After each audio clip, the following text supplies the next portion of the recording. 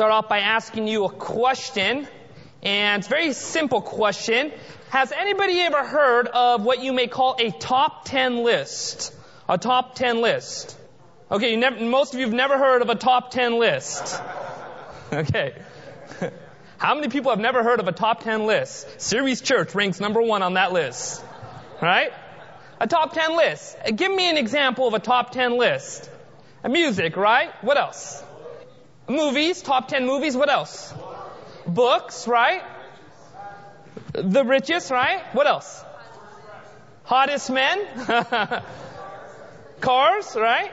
Right? Yeah, the most well-dressed men, you could say. The not so well-dressed men, right? Now, ladies and gentlemen, the reason I bring this up is because, here's my question.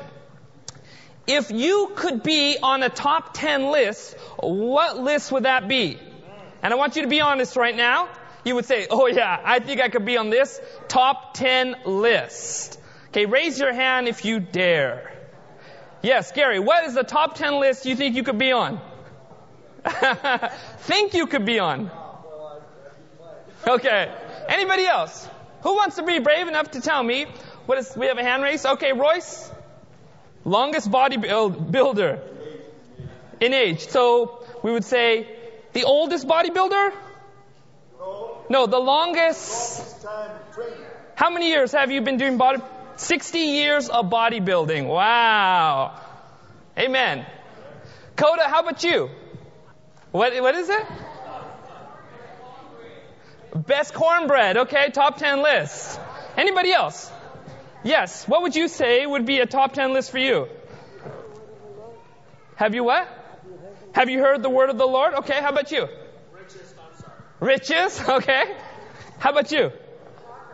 One of the top 10 talkers in the whole world? Okay. You guys are brave. Anybody else? Jay? What about you? What top 10 list do you think you can end up on? Your voice is out. Very convenient right now. Actually, he's telling the truth. I know that. Anybody else? Top 10 list. Yes, Amy. Bargain finder. Okay, very good. Now here's the thing, ladies and gentlemen. I was doing some research on some of these top 10 lists. Imagine if you ended up on this list. History's top 10 most evil people ever existing. Imagine that. Imagine if you actually had a reputation for being on the top 10 most evil list. Now imagine if that list was sort of spread out a little bit more ever in history. Well, ladies and gentlemen, there is somebody in the Bible who actually makes that list. His name is Judas Iscariot. Now, the reason I bring this up is because many times, whenever you hear a sermon about Judas, how many people want to come to that sermon? You're like, I'm so excited to hear a sermon about Judas. I mean, I'm just delighted. I'm encouraged by that sermon, right? I'm very particular whenever I'm preaching about Judas, not to mention Judas in the sermon title. You want to know why? Because half of you probably wouldn't be showing up, including me. Because anytime you hear about that name, there's almost this visceral feeling that hits you, and almost it makes you shudder. Because nobody ever wants to be in the place of Judas. Everybody take your Bible. We're going to be looking at something very interesting. John chapter 13. John chapter 13. By the way, for those people who have come into church perhaps for the first time, I know somebody actually came in here and they opened up the door and they thought, oh my goodness, am I at a funeral? No. This is the communion table, okay? It's not a casket. All right, we're in John chapter 13. John chapter 13. If you're there, go ahead and say amen. John chapter 13. John chapter 13. We're going to start with verse 1. And I want you to immediately pay attention to the confrontation that is immediately present in Scripture. John chapter 13, starting with verse 1. Notice what the Bible says right here. Now before the feast of the Passover, when Jesus knew that his hour had come, that he should depart from this world to the Father, having loved his own two who were in the world, he loved them to the what? Pay attention to this. The Bible here is describing the unconditional love of Jesus for His people. Notice the very next verse. Verse 2, and supper being ended, the devil having already put it in the heart of Judas Iscariot, Simon's son, to what? Betray him. Right off in John chapter 13, you almost find this whole new section being introduced in Scripture. And here Jesus is recognizing the time has come, His hour has come. And the Bible is describing His heartfelt love. What you are looking at, ladies and gentlemen, is God in human flesh. Can you say amen to that? Verse 2 actually describes Lucifer in human flesh. The Scriptures are immediately painting this tension that's existing between Lucifer and Jesus. This confrontation at the end of time, or at the end of Christ's life right here. And notice what the Bible says next. It's very remarkable. Verse 3, Jesus, knowing that the Father had given all things into His hand and that He was giving all things into His hand, that He was come from God and was going to God. He rose from the supper, laid aside His garments, took a towel, and girded Himself. Here the Bible describes Jesus, and one of the final lessons He can communicate to His disciples. He gets up, He girds Himself with a towel, begins to wash the feet of His disciples. And here what you see in Scripture is a practice known as foot washing. Jesus said that if you are my disciples, do this in remembrance of me. Now I want you to think about this, okay? Notice the context. Jesus knows, number one, that His time is short and that He's about to go back to the Father. Number two, He's fully aware that the devil is in Judas's heart. And it is at that moment He enacts the foot washing ceremony. Pay attention. This is so interesting when you actually begin to think about what Jesus is doing. The Bible's intention laying right in John chapter 13, what Jesus is fully aware of. And because of what He is fully aware of is why He takes the next few steps. And He humbles Himself and begins to wash the feet of His disciples. And the Bible says something remarkable. Look at the rest of John chapter 13. There's something very interesting in John chapter 13. I want you to see what starts happening towards the later part of John chapter 13. Starting with verse 21. And when Jesus had said these things, He was what? Troubled in spirit, and testified, saying, most assuredly I say to you, one of you will betray me. Can you imagine that? Here all the disciples are hearing this. One of you is going to betray me. One of you is going to lead to my death. You can imagine as the disciples are hearing this, immediately in their own hearts, there's this feeling of like, no way. I could never betray Jesus. Notice what happens next. Verse 22, then the disciples looked at one another, perplexed about whom He spoke. Verse 23, now there was leaning on Jesus' bosom one of the disciples whom Jesus loved. And by the way, who is that talking about? John the beloved. That's exactly right. Simon Peter therefore motioned to him to ask who it was of who he spoke. So Simon Peter's like, John, start asking him. Notice what happens. Then leaning back on Jesus' breast, he said to him, Lord, who is it? Jesus answered, it is he to whom I shall give a piece of bread when I have dipped it. And having dipped the bread, He gave it to who? Judas Iscariot, the son of Simon. Notice this next part. Now after the piece of bread, Satan what? Did you just see that? Notice this again. Look at verse 27. Now after the piece of bread, Satan what? Entered him. I want to see that one more time. Now after the piece of bread, Satan what? Entered him. Apparently at this very moment, after Judas had received the bread, he crossed a final line. You see, at this moment, God was pouring out His love. Waves of mercy were coming towards Judas. Now, here's the thing, ladies and gentlemen. The thing that scares us most about Judas is because everyone has the potential to be a Judas. Every one of us. And none of us should think to ourselves we're so immune from the Judas syndrome. Every one of us is capable. I'm capable of doing that. You're capable of doing that. And here Judas, when these waves of mercy are coming back to him over and over again, just think about it. Jesus actually had washed the feet of Judas himself, knowing full well the devil was in this man. And then at this pivotal moment, he offers him a piece of bread, trying to communicate love and fellowship to him. He even hands him the piece of bread. And the Bible says, and Satan entered him. In other words, Satan took full control of Judas. At that moment, Judas rejected Jesus. He rejected the love that was being given to him over and over again. And it's a moment that makes each one of us tremble as we're reading this, thinking to ourselves, how in the world could he have gotten to this place? What's very interesting, the Bible actually says something in another gospel. It's talking about the Passover, another gospel, and it uses this phrase, talking about when Jesus passed some bread out, and it said, now Judas, who was betraying him. Notice that is the present participle. Judas, who was what? Betraying him. Is that past, present, or future tense? Present tense. In other words, the problem with Judas was a problem that was ongoing. He had made it up in his heart that he was going to reject Jesus, and at every step of the way he was pushing against the Spirit of God until he reached the place where now Satan had access to his soul instead of Jesus.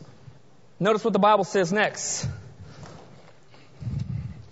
Verse 28, but no one at the table knew for what reason he had said this. For some thought because Judas had the money box, that Jesus said to him, buy those things we need for the feast, or that he should have given something to the poor. Notice verse 30, having received the piece of bread, he then went out immediately, and it was night. It was what? When you look at the beginning of the scriptures, the book of Genesis, the Bible describes God's glory as light. The book of John begins with this picture of the word was light. And what you are seeing in scripture right now, you are seeing somebody who has rejected God, and he decides to walk away from Christ. And sure enough, the time of the day indicates the condition of his soul. It was night. I don't like reading anything about Judas. Desire of Ages, I'll read, get to the final scenes of Christ's life. I'll come across the chapter entitled Judas, and I'll skip that chapter. I don't like reading that chapter. I don't like reading about Judas, because the fear I have is that I could be going down that path. And ladies and gentlemen, I want to let you know that is a healthy fear to have. None of us should ever think for ourselves for a moment that we could never be like Judas. Our only safety is found in the blood of the Lamb. Can you say amen to that? Notice what happens next. This is the key part. Verse 31. So when he had gone out, Jesus said, notice this. So when he had gone out, who said? Jesus said, notice this next part, now the Son of Man is glorified and God is glorified in him. If God has glorified him, God will also glorify him in himself and glorify him what? Immediately. You know what's so interesting about this part? Apparently Jesus now is about to speak about some things that he could not prior speak about because of Judas. And what you find in John chapter, very interesting, John chapter 14, John chapter 15, John chapter 16, and John chapter 17 are some of the most beautiful, intimate instruction God has always been wanting to communicate with the disciples. But because of the presence of one who the Bible says had a demon in him, he could not. The book Desire of Ages even records at this very moment that when Judas walked away, that Jesus even lighted up, his face lit up.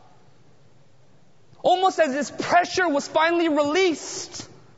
Because now the betrayal was 100% complete. The lines were drawn. Judas walked off. And now there wouldn't be this dissension that was very present because of who Judas was. John chapter 14, Jesus begins to describe himself as the way, the truth, and the life.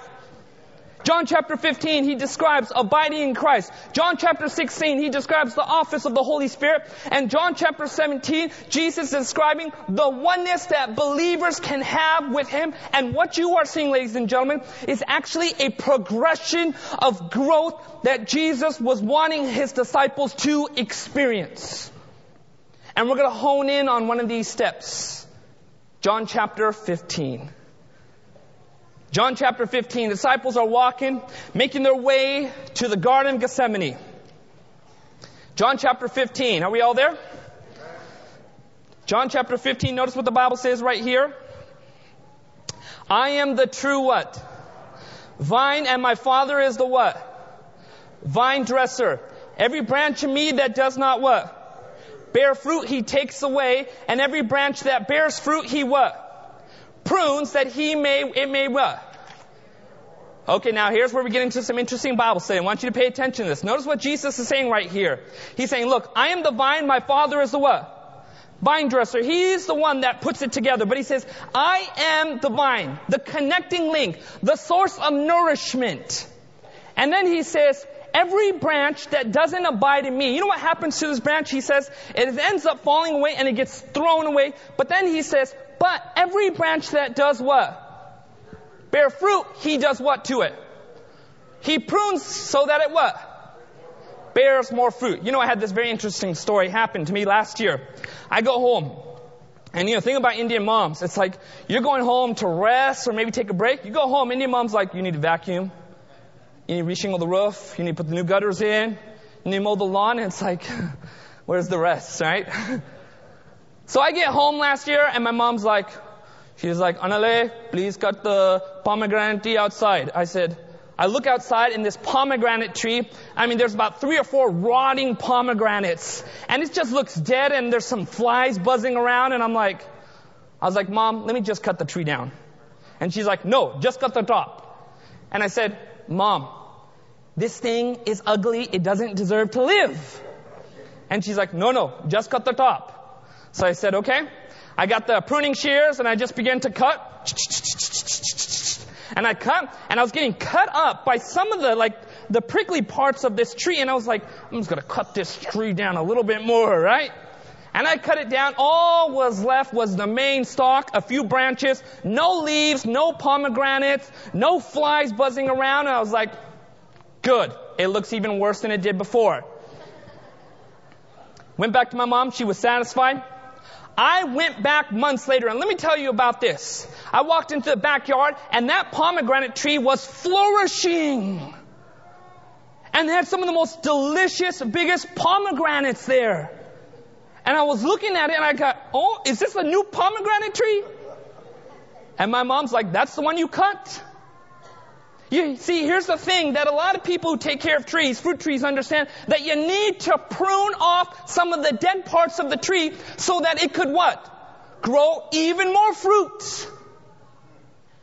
And so Jesus says, look, there's 2 kinds of branches. There's the kind of branch that is about to be falling, it's about to fall off and wither away. And then He says the second branch, though, He says, it's there, it's bearing some fruit, but He says, I'm going to prune it.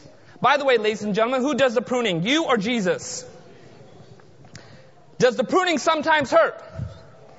But praise the Lord, Jesus is doing it. Amen? Sometimes we think to ourselves, we have to do the pruning. But who's doing the pruning, ladies and gentlemen? And He knows exactly where to cut. He doesn't take a chainsaw and just like, He takes those pruning shears and He knows the places precisely to cut. Can you say amen to that? We need Jesus to prune us. You want to know why? Because when you are pruned, you know what the automatic, inevitable result will be? You'll bear much fruit. Now the question is this. How do we let Jesus prune us?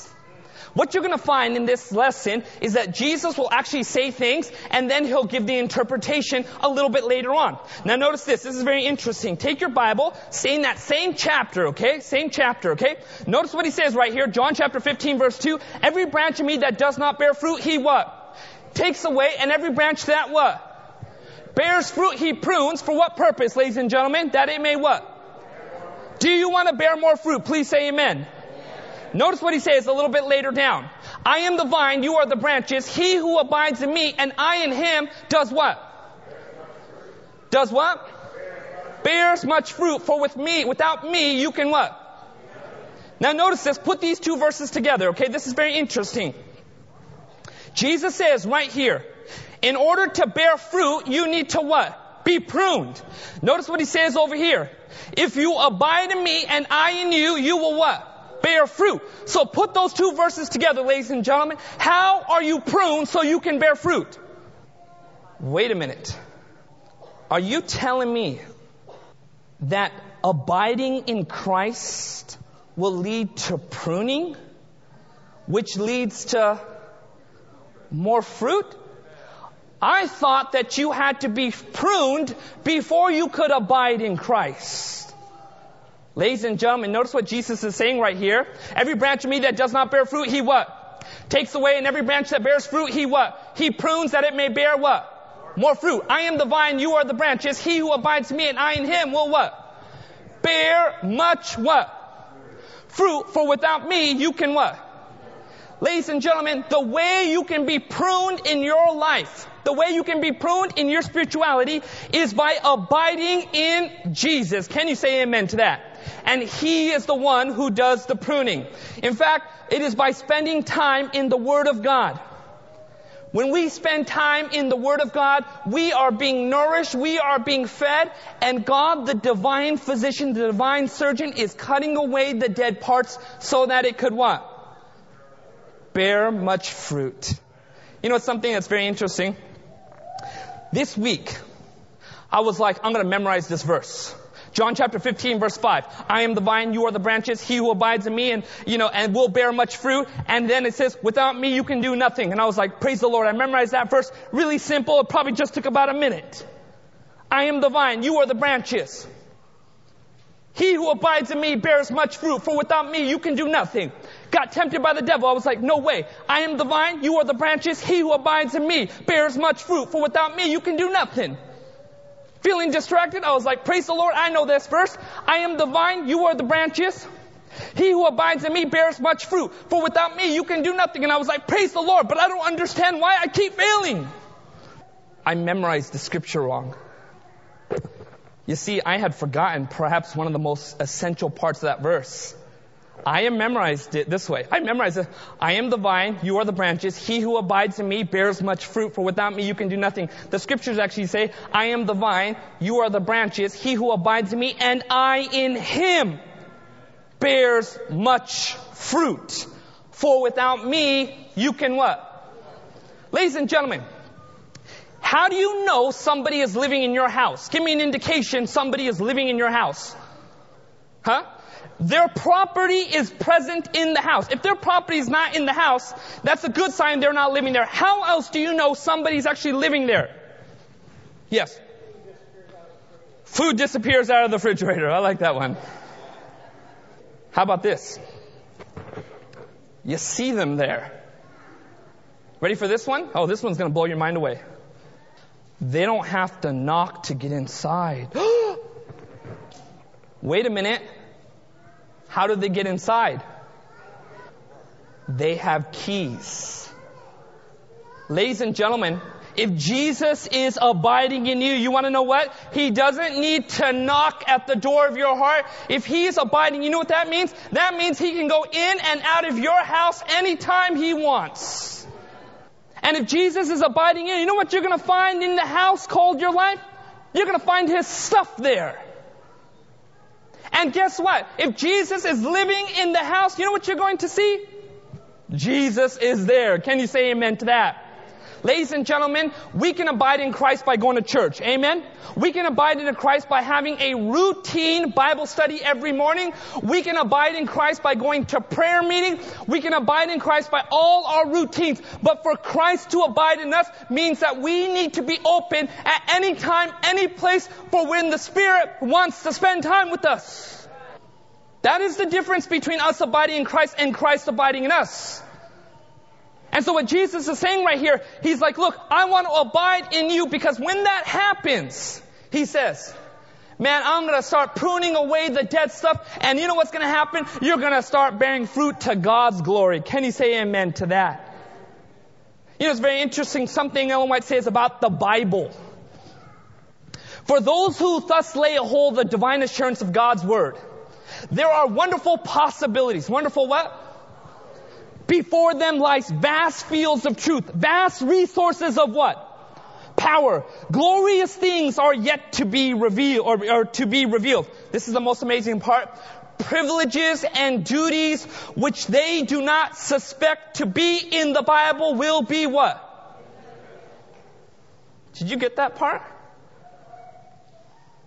Privileges and duties which they do not even suspect will be in the Bible, and it will be made manifest to them. In other words, as they're spending time in the Word of God, as they're listening when the Spirit is calling them away to spend time with them, they're going to discover things that the Lord wants them to do, things they never imagined would take place. You know what's interesting? With this Patterson church plant, I've been really praying. I'm like, God, speak to us. Give us the strategy. The Bible says the wise in heart receive commands. We need to know what is the best strategy. A month ago, we got this sit down with like the mayor and with some of the town officials. I was reading one morning and the Bible says, he who brings gifts comes before great men. And I thought to myself, I know what we'll do. We'll bring some gifts. And it's so funny because all we had left around, and what do you get to people on a county health council? What are you going to get them, right? Some veggie links? Anyways. So I was like looking around, and Lisa was looking around, Rob was looking around, and we found these health cookbooks that we've had in our church. We're like, let's give them these health cookbooks. One of the most embarrassing part though was there was like, one of the pages dealt with natural suppositories. I was really hoping they weren't going to look at that page. But anyways. So we get there, and we pass it out. Just as I was reading the scripture that morning, I just felt, oh, this is what we need to do. So we passed it out. And everyone appreciated it. They're like, hey, we want you to keep coming to these meetings. No one's ever done this before. And it was so interesting. Then, literally, just a few days ago, Lisa was planning to meet with some of the town officials over there. And I felt the same impression again. So I tell Lisa, I was like, Lisa, bring some gifts to these people. And she's like, why? I'm like, just do it. And she ends up doing it. Praise the Lord for Bible workers who listen to their pastors. Amen? Right? I talked to her 2 days ago, and she told me that she decided to wrap cellophane, strawberries, whatever. And she brought it to each one of these people. They were so blown away by this. Let me tell you something. We were planning a cooking school there. We were looking for a place. And they're like, we'll find you the place. We'll pay for it. And if you need food, we'll buy the food for you too. And we were talking about the school, potentially the school. We could not rent the school because of the cost. It was $150 per hour. That's expensive. Plus you had to pay for a security guard. They said, we'll take care of all that for you. Ladies and gentlemen, here's the thing. When you spend time in the Word of God, God will teach you how to profit. He'll show you how to find success. In fact, notice what it said right here. All who walk in the path of humble obedience, fulfilling His purpose, will know more and more of the oracles of God. Notice this next part. Let the student take the Bible as his guide and stand firm for principle, and he may aspire to any height of what? Attainment. Learning to abide in Christ. Ladies and gentlemen, the purpose of abiding in Christ, spending time in the Word, is not simply so you can get more Bible knowledge. Amen? Seventh-day Adventists aren't called just to be biblical trivia pursuit experts. Abiding in Christ is life. And this whole week I've been so blessed. I've been able to partake of abiding in Christ. And I'm not a perfect person. But ladies and gentlemen, I want to tell you something. I have been experiencing the fruits of abiding in Christ. I actually lost 7 pounds this week. There's a fear pastors have. It's called the pastor's belly. If it gets worse, it's called the conference front. Pastor Anil has gained about 25 pounds. I was weighing 202 pounds literally just a few days ago. Started spending time with Jesus, and I was noticing, glory to the Lord, not to Anil Kanda. I'll tell you, there's nothing in Anil Kanda. I've tried, trust me. One of the fruits of the Spirit is self-control. And I was noticing myself having self-control. I hope I'm not going to eat my words later on. Self-control. And I started exercising self-control because I was abiding in Christ. And it was like the Lord was giving me all the strength, and all of a sudden it wasn't like I was eating these big old meals for dinner time. I was looking at my weight scale and I was like, I dropped a pound. I dropped another pound. I dropped another pound. I'm eating hot cereal every day. I don't even like hot cereal every day. And it was just like this. So many blessings were coming forth. This is where it gets even more interesting. Notice what verse 2 says again. Every branch of me that does not what? Bear fruit, he what? Takes away, and every branch that bears fruit, he prunes that it may bear fruit. Remember what I said? Jesus describes the situation and then he gives the interpretation. Notice what he says a little bit later down. If anyone does not abide in me, he is cast out as a what? Branch, and is what? Withered. They gather them, throw them in the fire, and they are burned. Notice what Jesus is saying in verse 2. He's not saying, well, the Father's just angry at some people and throws the branch away. What he is saying is that these branches are not receiving nourishment. And if they're not receiving nourishment, you know what starts happening to a branch? It withers. And that's not the branch you want to build a kid's swing on. Can you say amen to that? That's an old, dead branch. God isn't upset at this branch. It's that this branch is not abiding. And because it's not abiding, it's not receiving what? Nourishment. And because it's not receiving nourishment, it starts withering. Falls off, and it's no good for nothing except for firewood. Now, this is where it gets even more interesting. Remember what I said to you? Jesus describes the situation, then he gives the interpretation. I am the vine, you are the branches. He who abides in me, and what? I in him bears what? Much fruit. The question is exactly, what is that much fruit? For without me you can do nothing. Verse 7, if you abide in me and my words abide in you, you will ask what you desire and it shall be done for you. Ladies and gentlemen, according to Jesus, when you abide in Christ, you bear much fruit. The question is, what is that much fruit? Look at the cause. Look at the effect. Look at the cause. Look at the effect. According to Jesus, you're abiding in Christ, you'll bear much fruit. What is that much fruit? I hear whispers, but I don't hear anybody talking. Let me read it again. I am the vine, you are the branches. He who abides in me and I in him, cause, bears much what? Fruit. If you abide in me and my words abide in you, you will ask what you desire and it shall be done for you. Ladies and gentlemen, according to Jesus, what is that much fruit? I need a bed right now. I'm falling asleep. According to Jesus, what is that much fruit? No. Abiding is the cause. The effect is the much fruit. What is that much fruit? This is nice, guys. You ain't getting the communion wafer until this is done. I'm going to read it one more time to you guys. I am the vine, you are the branches. He who abides in me and I in him does what? Cause and the effect. What's the cause? Abiding in Christ. The effect? Bears much fruit. Verse 7. If you abide in me and my words abide in you. Cause, notice the effect. You will ask what you desire and it shall be what? Ladies and gentlemen, you want to know what that fruit is? It is a victorious prayer life. Jesus is saying, when you abide in me, you will have a victorious prayer life. When you are praying, things will happen. The problem is, many people are saying, well, I'll abide in Christ when he does these things for me. Jesus is saying, no. You need to spend time with me. And when you spend time with me, you will know what my will is. You will know what these things are. You can start claiming these promises. You can start praying for these things. And it shall be done for you. And guess what, ladies and gentlemen? Jesus, you ready for this part?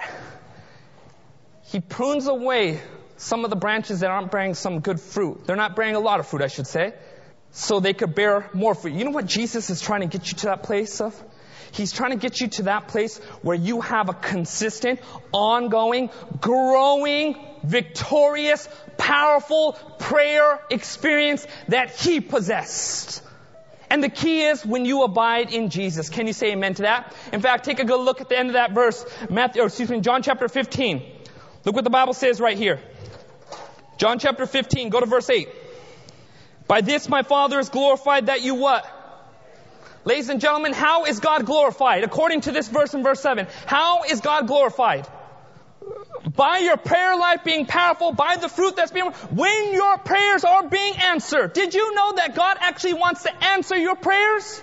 And the more you grow in him, the more he wants to answer those prayers. It is actually a desire of God to give you the desires of your heart. Can you say amen to that? In fact, notice the next part. This is very interesting. Verse 9, as my Father loved me, I also have loved you. Abide in my love. If you keep my commandments, you will abide in my love, just as I kept my Father's commandments and abide in his love. Verse 11, this is key. These things I have spoken to you, that your what? Joy may be full. Ladies and gentlemen, that your joy may remain in you, and that your what? Joy may be full. Ladies and gentlemen, do you know what the whole purpose of abiding in Christ is? The whole intention of God is to make you happy. Do you want happiness? Isn't the desire of every human being to want happiness? Guess what? It's God's desire too. Amen? It's God's desire for you to be joyful. And I really want to challenge you guys on this. We've heard so many sermons about spending time in the Bible, but I want to start challenging you to be open to the Spirit of God when He's calling out to you and say, spend some time in the Word right now. To be open when He calls you aside just to go out for a walk where you can pray and commune with the Lord. We need to be more and more open to Christ abiding in us, not just us abiding in Christ. The Bible says you'll be pruned. And when you're pruned, you're what? Bear much fruit. And when you're bearing much fruit, you know what's going to happen? Your prayers are going to be answered. And guess what? Your prayers are going to be answered. More prayers are going to be answered. And more prayers are going to be answered. Guess what? God is being glorified. And God is being glorified. He is being joyful in the fact of what is happening in your life. But it comes right back to the root. Abiding with Jesus. About a week ago, I challenged the Lord on this issue. And said, God, I don't even know how to abide. I'm a pastor. I'm spending time with you in the Word. It's not working. Teach me how to abide in you again. And the Lord has been so good to me this week.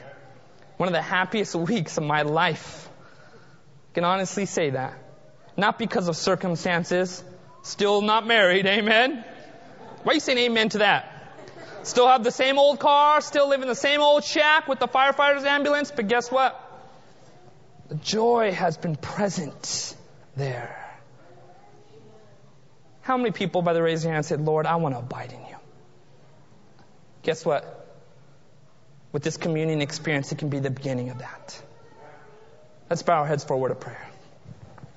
Father in heaven, thank you so much that you are glorified when we bear fruit. And that fruit, Lord, is our desires being fulfilled. Lord, we just thank you so much for the gift of communion and abiding in you. Lord, teach us how to abide again. None of us are perfect, God, but we want to do as you have taught us. Thank you, Lord. In Jesus' name, amen. This media was brought to you by Audioverse, a website dedicated to spreading God's Word through free sermon audio and much more. If you would like to know more about Audioverse, or if you would like to listen to more sermons, please visit www.audioverse.org.